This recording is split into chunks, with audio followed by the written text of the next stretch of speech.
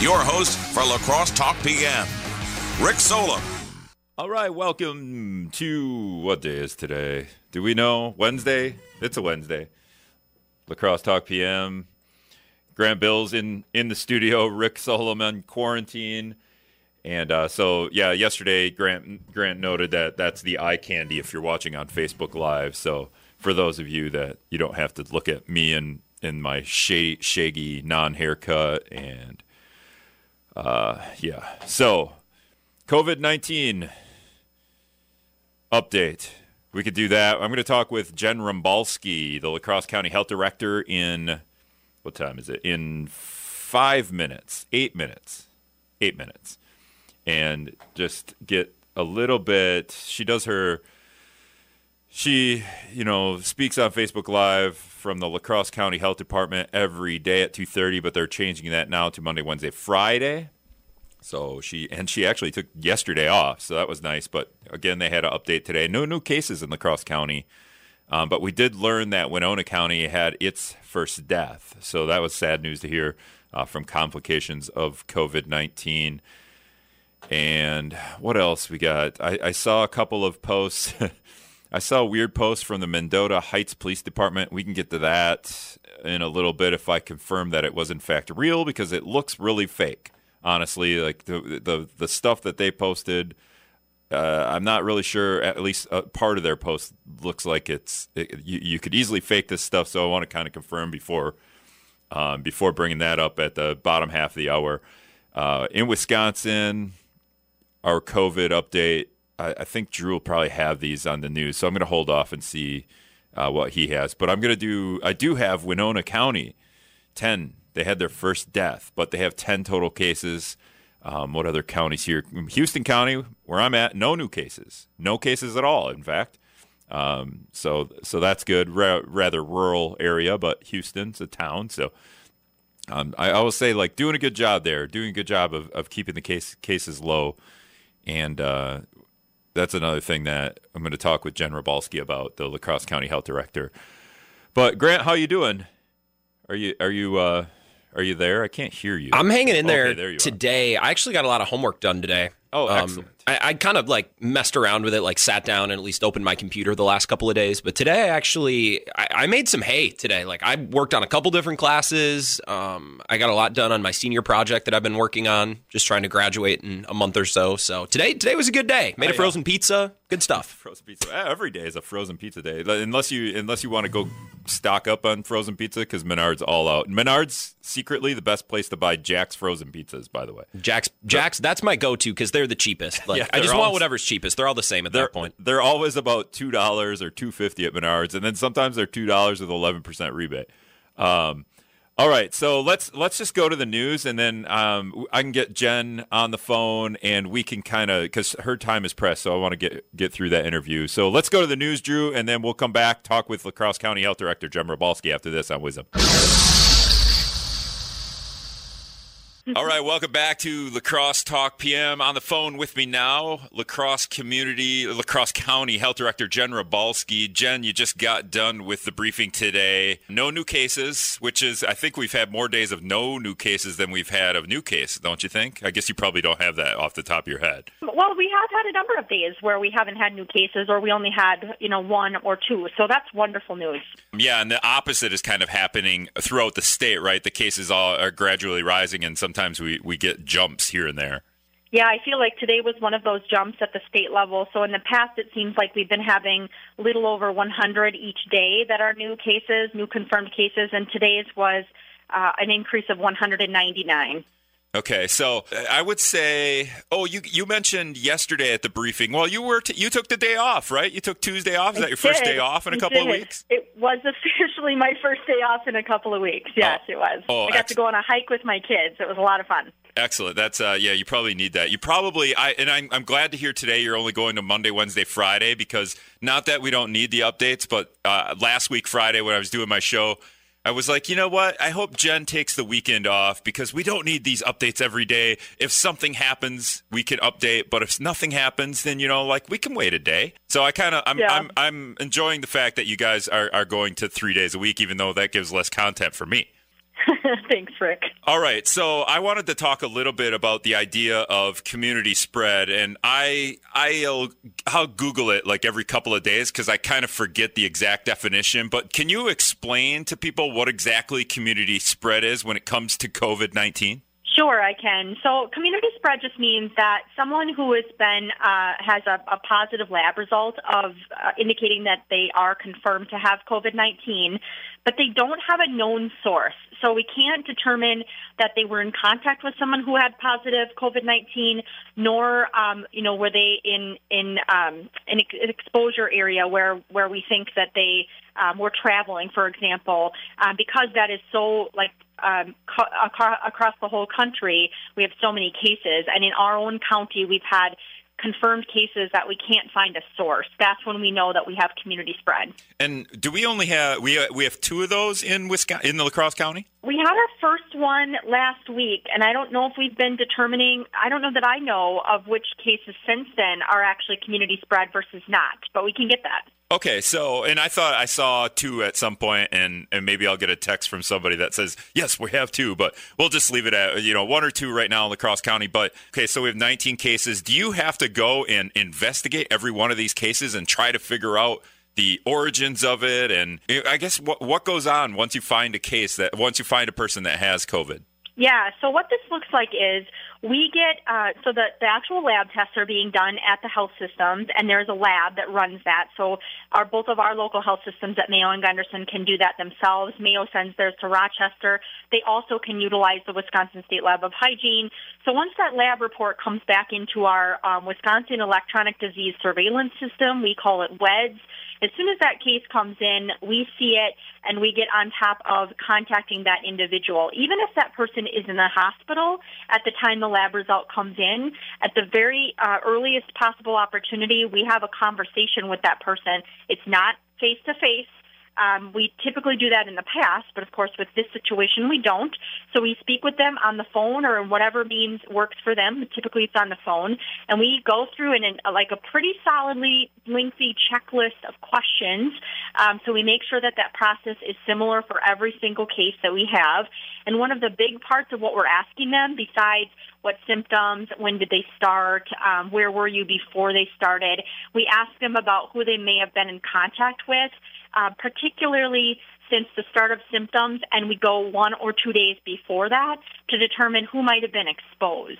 So that's a pretty long process, a long conversation with that individual. Sometimes it takes, an hour or even a little longer, and sometimes we have to do it in two calls. Yeah, I feel like you might even have to get that person's significant other or brother or sister or whoever was around them at that time involved, because if you ask me where I've been a week and a half ago when a symptom started and who I've been in contact with, I'd be like, I don't remember. So I imagine you get that answer. It really goes back to, there are some good tips that we use because we do this kind of work all the time. So we tell them, look at the calendar, look at what was on your agenda, talk to your spouse, talk to your kids, have them remind you, because we do this even with disease outbreak investigations relating to food. And if you can't remember who you've been in contact with, try remembering what you ate. So we have lots of tips that help us kind of get that out of somebody's memory. Yeah, I guess you could even, go check your text messages and whatnot and see who you were talking to. All right, so I think the most interesting version of this, where you guys have to do some investigating, happened, I want to say about 2 weeks ago, and it was somebody out of the county that ended up at a funeral in Onalaska and then ate at, I think, a Red Lobster in La Crosse, Onalaska as well. Onalaska, yep. Was that the most significant case where you're like, oh no, this person had symptoms, they were out and about, and now we got to figure out, who might have, they've been in? Is that, or have you had a more significant one? So what made that one different was that was one where they were in a location where we couldn't determine who they were in contact with. So that was where we had to notify the public. And we will do that again when we find out that someone has been symptomatic. In that case, the person was from outside of our county, but they had been in our county, and it was the day before they developed symptoms. So we were being extra cautious. But we also know that now, which is different than then, is that we have community spread. So we do remind people to think about when they're going out and about to just plan for the fact that they may come in contact with it, and hence the need to be social distancing, to be keeping 6 feet away, to be only doing essential travel, only doing essential trips for essential items with essential people, so not your whole household, and then also thinking about not touching your face until you can wash your hands, not eating after being at a store until you can wash your hands. Yeah, I know. I got a text message. So going to the grocery store, you're trying to do these trips alone because there's no reason to bring, your wife or your husband or your kids to the grocery store because you can just take the list and then you're just not putting that many more people at risk. But I did get a text message today of my friend went to the grocery store and, here's someone else in the parking lot with a family of 5 and they're loading up. So, and it's just like, come on, people. We just want to remember, we do not want to be exposing our kids and others to this particular virus. These germs are out there and they can't stop touching their hands and face as easy as an adult can. Even having your spouse with you, those are just unnecessary and frankly dangerous right now. And so we just want people to just take one person, and if somebody in the household has symptoms, that person, whether they think it's COVID or not, should not be going outside of the house. So send the other person or someone else who can go get those groceries for you and your medications, and don't take the whole family. So you had this at least one case of community spread, and it happened last week. So you do your questions with that person, your hour-long or longer conversation with them, and you come to the conclusion that you couldn't figure out where they came from, so they just contracted it somewhere. That's right. So if we can't determine a source, again, they traveled outside of the county to a state or another location, which again is much more rare now than previously with the stay-at-home order. And then also if they don't have a contact with someone who we know has a positive COVID-19 lab result, then we believe they picked it up somewhere, and that's the community spread piece.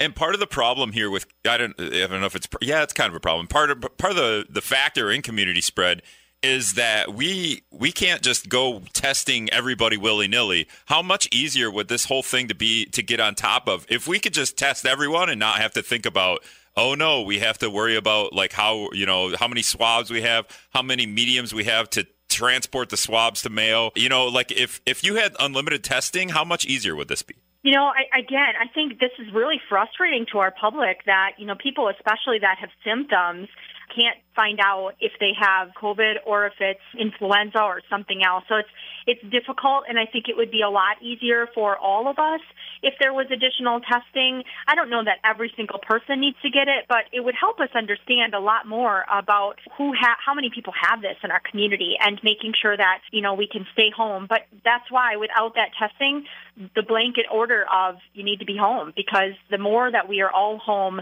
the better off we all are. And I'll just say from the health department standpoint, even though we're an essential service, we're trying to push our health department staff home as well. I might be working virtually next week. So we're really trying hard to lead by example. It's just critical right now. Yeah, I think you could do those press conferences, virtually too. And Drew Kelly, who goes to the press conference for us, he's working at home too. We don't even bring him back into the studio. We're like, you're going to that press conference? You stay home, man. But you guys take some precautions in letting the media into the press conference. Can you just explain that a little bit? So what we do is we have an active monitoring station. So when you come into our building, which again, our building is not open to the public, but for those that are coming in for the media conference, at least until we get it virtual, which we're working on, they come in and they need to report any symptoms that they have. There's somebody who greets them there that's wearing a mask, and they have to talk about if they have any symptoms. They go down a checklist, and then they get their temperature taken. And only after they clear from that process, which we call active monitoring, is when they would be allowed to come into the building. So prior to that, if they have any symptoms at all, we don't allow them in. And that's really just because we also have to limit community spread, or limit the spread of this virus within our own building. Okay, so I'll just tell you this. So I get up in the morning, I'm coughing a lot because that's just, I think it's allergies. But if I come to your meeting and you go, hey, would you kick me out because I'm like, yeah, I do cough a lot, and, or is that pretty normal and you would still let me in? No, it's most likely that we would not let you in. We might have a conversation about that. And we do have some individuals who have, in our daily monitoring of staff even, who have some of these symptoms, like had a chronic cough for, 2 months. And so we touch base with them. We talk about that. But it's most likely that someone from the public, if they have that, we're probably not going to let them in. Again, it's because we have to protect our own workers. If we aren't here to support the community during this time, that's really concerning to us. Okay, yeah, that makes sense. I saw a post from a group in lacrosse. It's, not a huge group, but just about, hey, can we start relaxing these efforts? And this was a couple days ago. This is before, the 100,000 deaths thing came up yesterday at the national press conference. But the idea that we could start to we have 19 cases, we're under 20. It's kind of been steady that way. We don't see a big jump. I think we've seen a jump of 5 once in LaCrosse County. Easter's coming up. We want to get outside. We want to play basketball in the basketball courts. Can we start relaxing this? And the post said, maybe groups of 25 could get together. And I just want to go and shake the person that made that post, because I'm like, no, we're doing a good job. We're keeping it steady at under 20 at this point. And I'm sure it'll jump to 20 in the next couple of days. But I don't know. Does that infuriate you when you hear stuff like that from anyone, let alone a group that a lot of people follow? It takes a lot to infuriate me, but I would say, it is the understanding that prevention works, and many people who don't see that have a hard time justifying their continued change of behavior.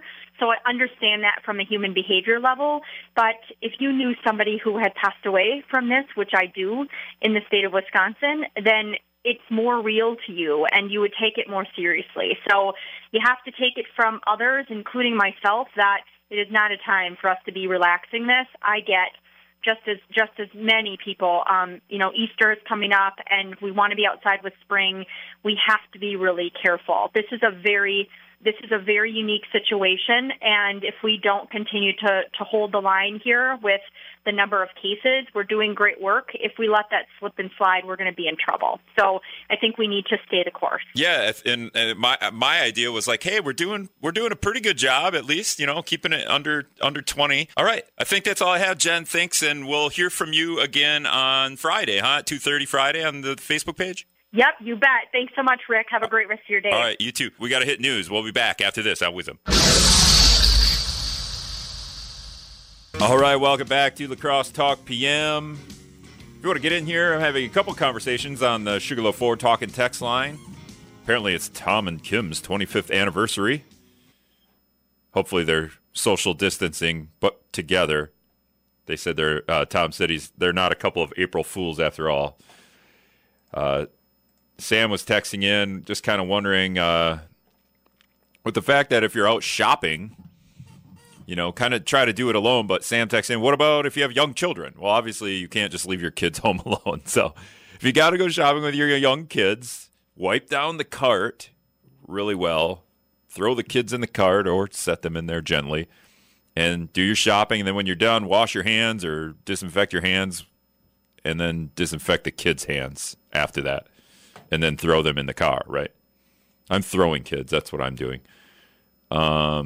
Somebody sent me a post that said, I don't know if this is real. So Mark texted me this. We are from Menards. We are no longer able to allow children under the age of 16 nor pets in the store due to the COVID-19 crisis. It could be fake news. I'm not sure. They say service dogs are welcome. Man, I didn't know you could bring your pets before. If you look under 16, they're going to ask for an ID. So Menards may be banning kids under 16. If somebody wants to confirm that. I just got that text. I'm not able to make a phone call to ask Menards that. Maybe I'll run over there after the show and do some shopping. I'll do some searching on the World Wide Web. I'll see if Menards put anything out. Okay, yeah, thanks, Grant. All right, so along with social distancing, the La Crescent Police Department posted a picture of people playing basketball at the park. They said they've been getting complaints. I'm not going to read the whole post here on their Facebook page, but I think a lot of police departments are getting this. Even Sean Kudrow, the police chief in La Crosse, said they were getting it a little bit. Just complaints about people essentially tattling on others not social distancing. So the La Crescent Police Department says they've noticed kids playing outdoor basketball at the Old Hickory Park They also noted that whoever tattled on these kids playing basketball, that they were lacrosse kids, not lacrossing kids. But and I say tattle, but you probably should try to break stuff up like that, or tell the police so they can do it in a reasonable fashion. I think police are going to be better at handling that than, grandma with her broomstick. Actually, grandma with her broomstick might be perfect at getting kids to break up basketball games and essentially social activities amongst children. This is why you leave your kids at home and you don't bring them shopping as well, because they're all congregating with other kids because you can't pay attention to them 24/7, I'm sure. Along the same lines, Mendota Heights Police Department posted an interesting social distancing post, kind of along the same lines with the people telling the police department, hey, they're congregating. So, and they said it was a busy night. This was posted yesterday morning. They said it was a busy night. A lot of reports of groups of kids playing together. We're out in the parks and neighborhoods reminding everyone of social distancing. I think the police are taking the stance where they're trying to relay to whoever is in these groups, hey, go home, as opposed to being forceful. I'm hoping anyway. But as far as the people I've talked to, they're doing this in a reasonable manner, as opposed to the nightsticks and throwing people on the ground. That's not happening. But some have voiced concerns. The Mendota Heights Police Department continues. Some have voiced concerns that kids in different neighborhoods are not practicing social distancing. So they have a few tips. Here are a few things you can tell those children. So instead of just calling the police and having them do this, maybe the Mendota Heights Police Department is suggesting you do this on your own. The children who are doing shelter in place correctly, but still sad because they can't join group play. So here's what you tell those kids that are doing everything properly, but maybe they see their friends or hear their friends are out and about playing together, and they're like, come on. Number one, Mendota Heights Police Department. You don't know their life. The group of people you see could all be in the same household. Perhaps cousins have moved in last week because parents work shift work, right? You don't know the family lifestyle, so maybe they've had to adjust. Number two, if they are not in the same household, the parents of those kids are idiots. And since you can't breed donkeys and expect racehorses, those kids are probably going to grow up to be idiots too, and you don't need those kinds of people in your life. Again, Mendota Heights Police Department Facebook page. That's the number two suggestion. If they are not in the same household, the parents of those kids are idiots, and since you can't breed donkeys and expect racehorses, those kids are probably going to grow up to be idiots too, and you don't need those people in your life. Number three suggestion by the Mendota Heights Police Department when it comes to telling your kids that are properly social distancing, stop crying, stop that crying before I give you something to cry about. Okay, so threatening your children, telling your children that the other children are idiots, and also that maybe you don't understand their lifestyle. So a couple of interesting suggestions by the Mendota Heights Police Department. If you have suggestions that you want to give to me and Grant, text the Sugarloaf 4 talk and text line 608-785-7914. That was a little blunt. I don't know. Maybe they'll get some pushback from that. I love that number one, the first suggestion, was like the most tolerant sentiment ever. Like, you don't know those kids' lives. Like, maybe they're being forced to live together because their parents are really up against it right now. Like, come on, kids. And then the next two, it could be they're just distinct opposites, which I think is funny. Yeah, I get what the joke is here. But most people aren't going to take that as a joke. And if you say you don't need people like that in your life, then people can say, well, are you saying those people should die?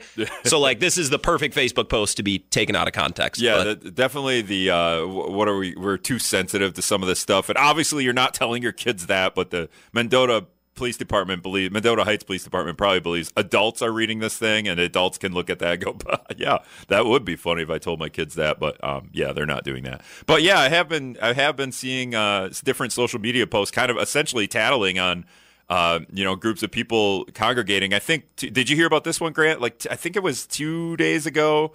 We did talk about this. A bunch of cars were parked along Bliss Road. And yeah. I saw some posts, and then when I went back the next day to look at those posts because I was going to call the police department about it, that post disappeared. So I kind of wonder if that was fake news, if somebody took an old picture of a bunch of cars parked along Bliss Road or wherever it was at the bottom of the hill there, and posted it as if it were new information. But so I don't know if you found anything on Menards, but yeah. Somebody did text me and said they just walked into Menards. There are no signs to say no kids under 16 and no pets. So there are signs. There are. Okay, so Menards has something on their Facebook or on their webpage? Well, not anything that Menards put out. I guess that Menards has been going at it with the Attorney General in Michigan. The Attorney General up there has been warning Menards that they're enticing people to enter their stores, which is just normal, right? Like you advertise, you want people to come, but I guess I didn't find exactly if there was a promotion or a sale specifically that the Attorney General was mad about, but they warned Menards twice. And earlier today, it was announced they're not going to allow kids in. I found the news release from a Springfield Menards down in Illinois, but I'm assuming our texter who just helped us out and said, yeah, they have signs up. I'm assuming they're at the Menards in La Crosse, unless we have listeners texting from around the Midwest. But I'm thinking it must be company wide. Yeah. Yeah. Somebody random sign. I don't know where Mark got that picture. It looks like maybe he took it, but I'm guessing he found it on social media. But somebody else literally just texted us and said they just walked into Menards, and I'm assuming they got a 608 number, so I'm assuming that they walked into the Onalaska or La Crosse Menards and didn't see any signs. So but interesting, if Menards is banning 16 kids 15 and under somewhere in the United States, that must have happened somewhere. Yeah. All right, so let's see, what do we got? 545. Moving on to Marquette University Law School put out their poll today, and Grant, I just sent you these, so you probably haven't studied the numbers all that well, but just looking at a lot of, I guess we can break down some of these in terms of the coronavirus and where people stand. And where is okay, here it is. The poll was conducted March 24th to 29th. Again, Marquette University Law School poll. Its sample includes 813 registered voters in Wisconsin, interviewed by cell phone or landline. The margin for error is plus or minus 4%. So automatically, I'm always kind of like, so Grant, if somebody calls your cell phone and you don't recognize the number, are you answering? That's an interesting question. I try, if I get spam calls, I try to block them. So then if they call again, my phone just normally just hangs up on it. Typically, if I'm at home and I get a call from a random number, I'll answer it. I might not stay on the line very long. Most spam calls these days are just recorded, so I just hang up. But I got a call last week, somebody telling me to vote and was like, well, do you know how to request an absentee ballot? And I talked to them for probably 60 seconds and then wrapped it up. So I will answer the phone. I know a lot of people who just wouldn't, because most people, if they're calling and it's important, they'll leave a message, right? So I know that's a lot of people's first instinct if they see a number that they don't recognize, but I'll answer. Yeah. I think maybe more people are willing to answer in the last 2 weeks, being they have nothing better to do. Very true. It's quarantine time. Oh, somebody's calling. I can talk to somebody.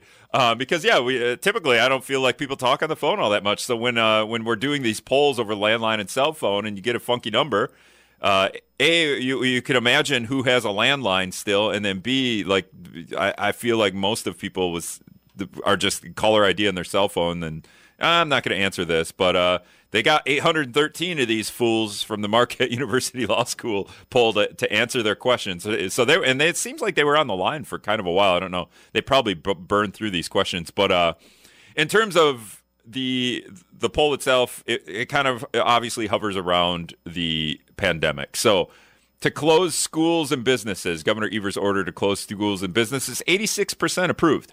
The cash payments that are doled out, 51% approve of that. That was a little surprising. Cash payments in terms of the pandemic. I don't know if that's the $1,200 check. I didn't look at it too closely, but hey, are you approving of getting free money? Essentially, why would anyone be opposed to that? But 51% were approving of that. 28% somewhat approve. And we're down to 9 and 6% in the disapproval category. But here's one: Governor Evers' handling of the virus. So not just taking it all in, 76% of people approve of Governor Evers' handling of this virus, and only 17% disapprove. So that was pretty interesting. And I'm trying to find. So, and then they do it they ask these people along party lines. Where do you stand as a political party? And with that, how Governor Evers has handled the virus. So among Republicans, it's in the 60s, 68 and 63%. People that lean Republican, 68%. And then among Democrats, straight up Democrat, 89% approve of his handling of it.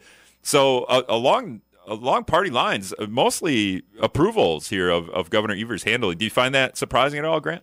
I mean, in a time of crisis like this, I think if a politician is doing a good job, I think people are a little bit less cognizant of political party, right? Okay. Because I think closing schools and closing businesses, that's not really a partisan issue, or at least it shouldn't be. So when the only decisions that Evers is making right now are nonpartisan, it should be easy to get nonpartisan or bipartisan support, right? Like, that's the way I would look at it. Okay, so let's go to Donald Trump's handling of the coronavirus pandemic. Where are the numbers? Okay, 51% approve, 46% disapprove. That seems pretty typical, right? Yeah, that's not surprising. And then now let's break it down by party. Whether or not Donald Trump has handled the coronavirus epidemic well, among the Republicans, 88% of Republicans approve of how he's handled it, which is a huge number. So if you want to just compare it to Evers, 89% of Democrats approved of Evers, and 63% of Republicans approved of how Evers has handled the pandemic. So with Trump, 88% and 90% of those leaning Republican or are Republican approve of how Donald Trump has handled it. Independents right in the middle. So 59% say Donald Trump has handled it well. And independents with Governor Evers, 74%. So, and then leaning Democrat or Democrats themselves, how Donald Trump has handled the pandemic. Democrats who just straight up Democrats, 11% say they approve of how he handled it. And people who are leaning Democrat, 16%. So I thought that is a huge swing.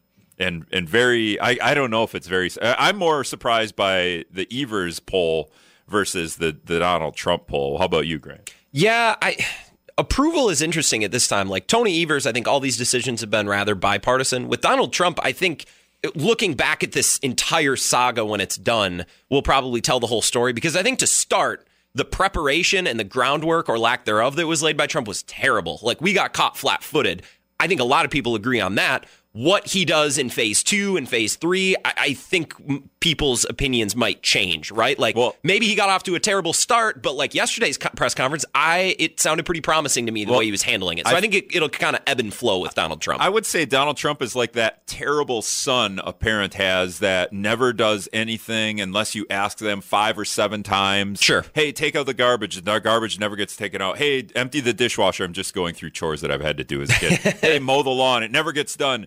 And it's been years. The kid never does anything, and then all of a sudden you come home one day from work, and the garbage is taken out. The simplest of tasks, the garbage is taken out. Nobody asked, and the son is there, and you know he did it, and you're like, wow. And he gets praise and maybe some treats or he gets taken. I don't know. Prodigal son type situation. Some kind of a reward. Oh my gosh, thank you so much. And so the expectations for how Donald Trump is handling, he set the bar so low that yesterday when he just goes, hey, I'm just going to pass off, I'm going to have my experts answer this question. I'm going to have my experts answer this question. I'm going to have Mike Pence answer that question. Oh, my goodness. Wow, that's probably what you should have been doing the whole time. Great job, Donald Trump. You did such a good job. But, every day before that, you were, not taking out the garbage and not mowing the lawn until you were asked 75 times.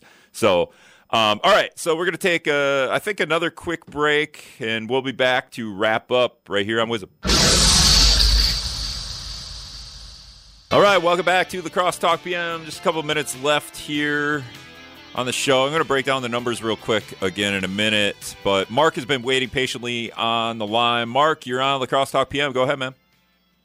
You guys, it kind of surprised me. You kind of had to do what you normally do, accuse Trump of being flat-footed.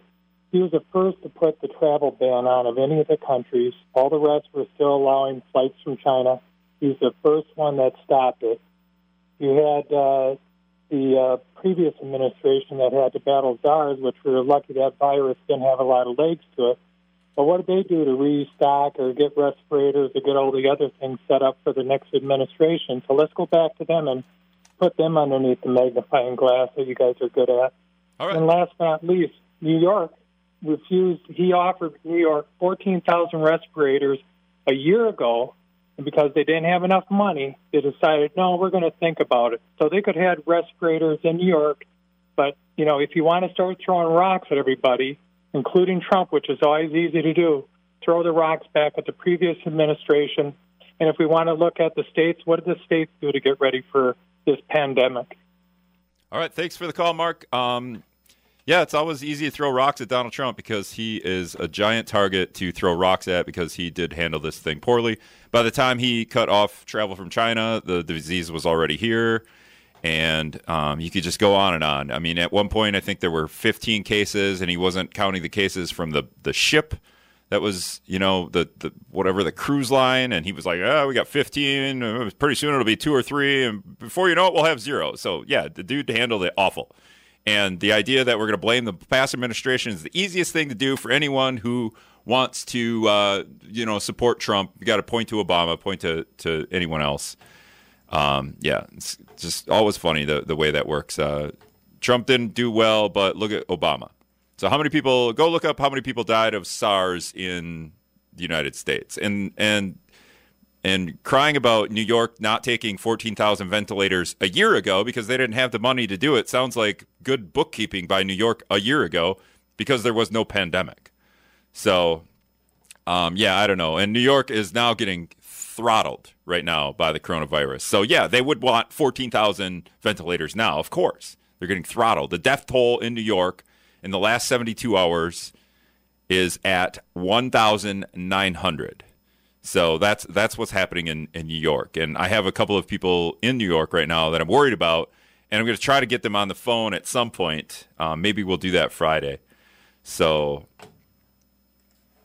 yeah.